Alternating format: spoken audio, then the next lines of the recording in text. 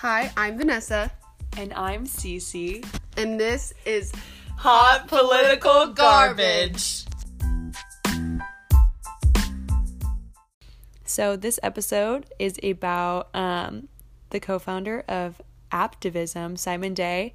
He discusses how chatbots are used to increase civic engagement. By interacting with a chatbot on Facebook Messenger, citizens can give their opinion on policies from their computers or smartphones. Policymakers can then analyze the data from chatbot interactions to better shape policy. Simon breaks down how these chatbots work and describes how Apptivism is helping government use this new technology. Oh, well, thank you, Cece, yes, for that. Sorry, I had a small stroke in the middle of that. What's third grade reading for?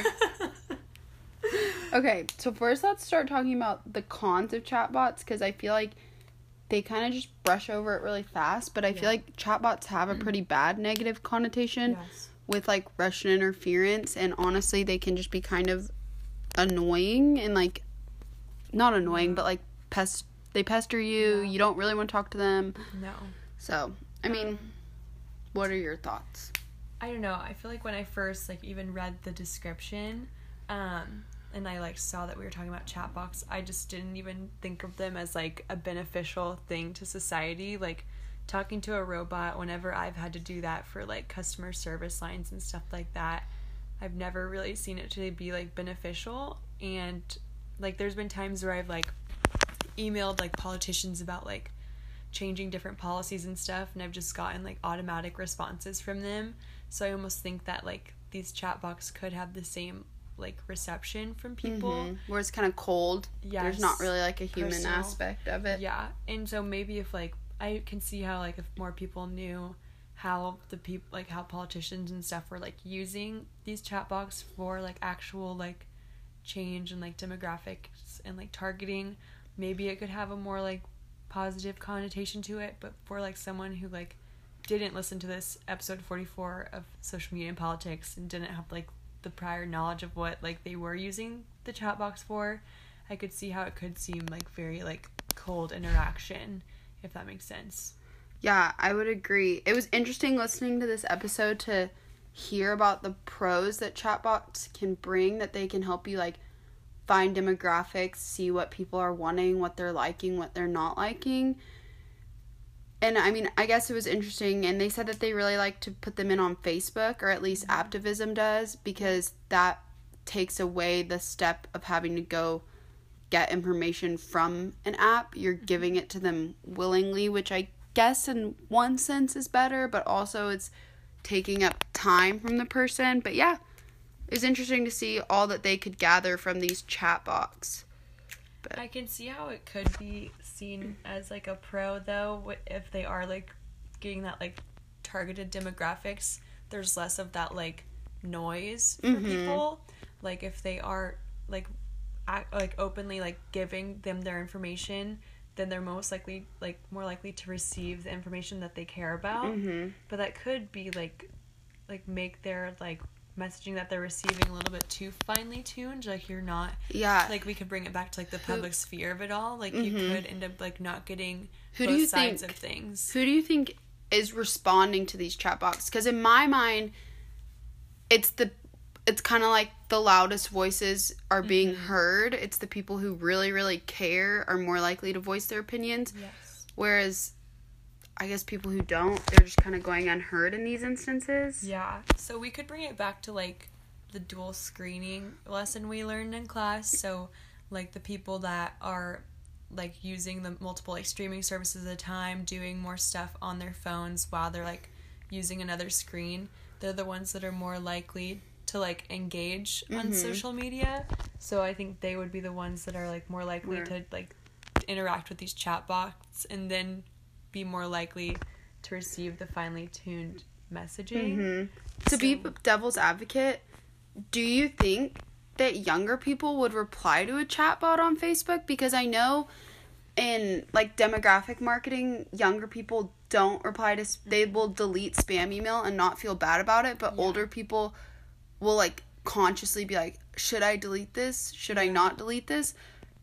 I kind of wonder, do you think it would be older people that are using or replying to these chatbots, or younger people? Because there's definitely an older demographic on Facebook. Yeah. But younger people are more technologically savvy. Yeah. So I just don't... hard. I don't know. I think you're missing whole chunks when you're doing this, too, of your segment. Mm-hmm.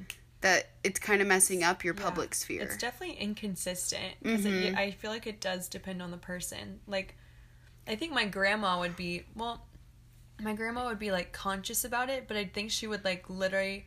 like, not know what to do. Like, I don't think she'd respond because I think she'd be afraid that she would get, like, scammed, hacked or something. Yeah. My mom, I don't think would even... My grandma doesn't even use Venmo. No. My grandma thinks that Venmo is taking your money, my for sure. My parents don't either. I've had my grandma ask me if, like she's, like, she'd, like, waited to respond to messages for days before because she hadn't seen me, and she would, like, show me the message and be like, should I respond to this? Now, I would have to be like, no. So, if she got, like, a chat bot, like, messaging her, I don't think she would respond, but I think they'd be more thoughtful about it.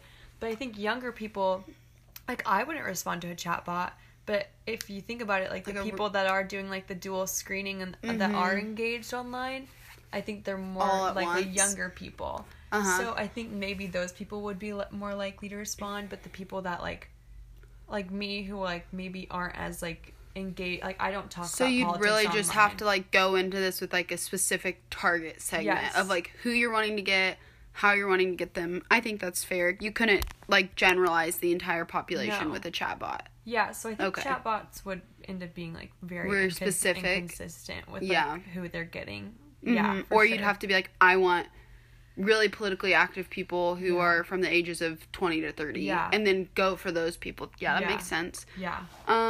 So do you think that chatbots could be, like, introduced into streaming services? Like Netflix or YouTube, if there's I particularly think of YouTube where there's comment sections down below. Do you think that you could have chatbots in there? I don't know how you would relate that back to politics. I guess if you did it on, like, political videos. Maybe or if you did it on videos, like, with issues. Yeah, like if you only did it with, like, that genre on, like, YouTube or, like, Netflix. I'm almost thinking about it if you could do it on, like, news, like, websites. Yeah.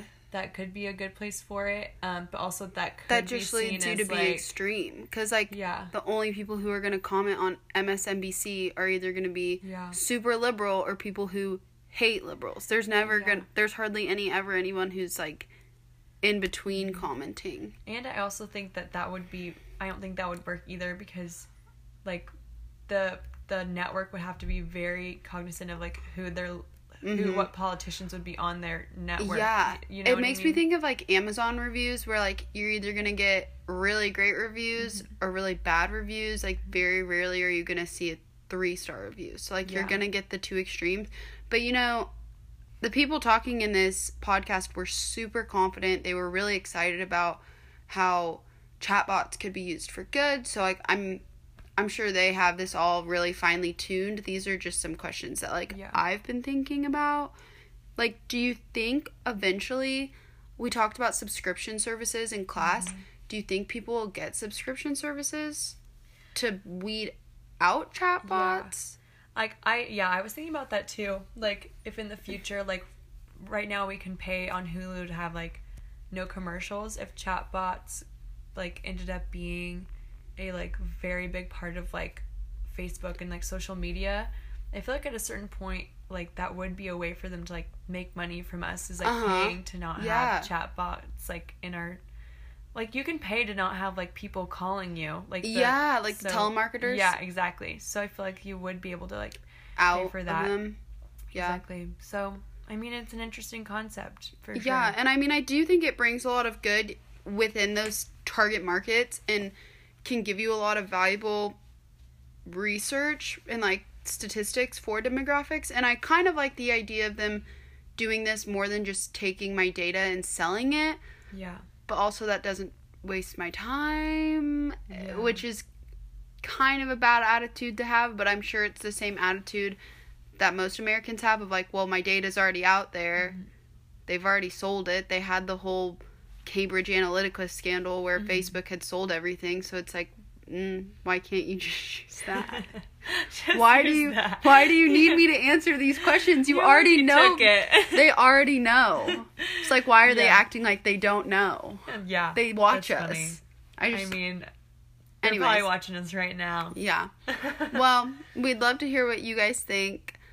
Comment down below or follow us on Instagram or Twitter.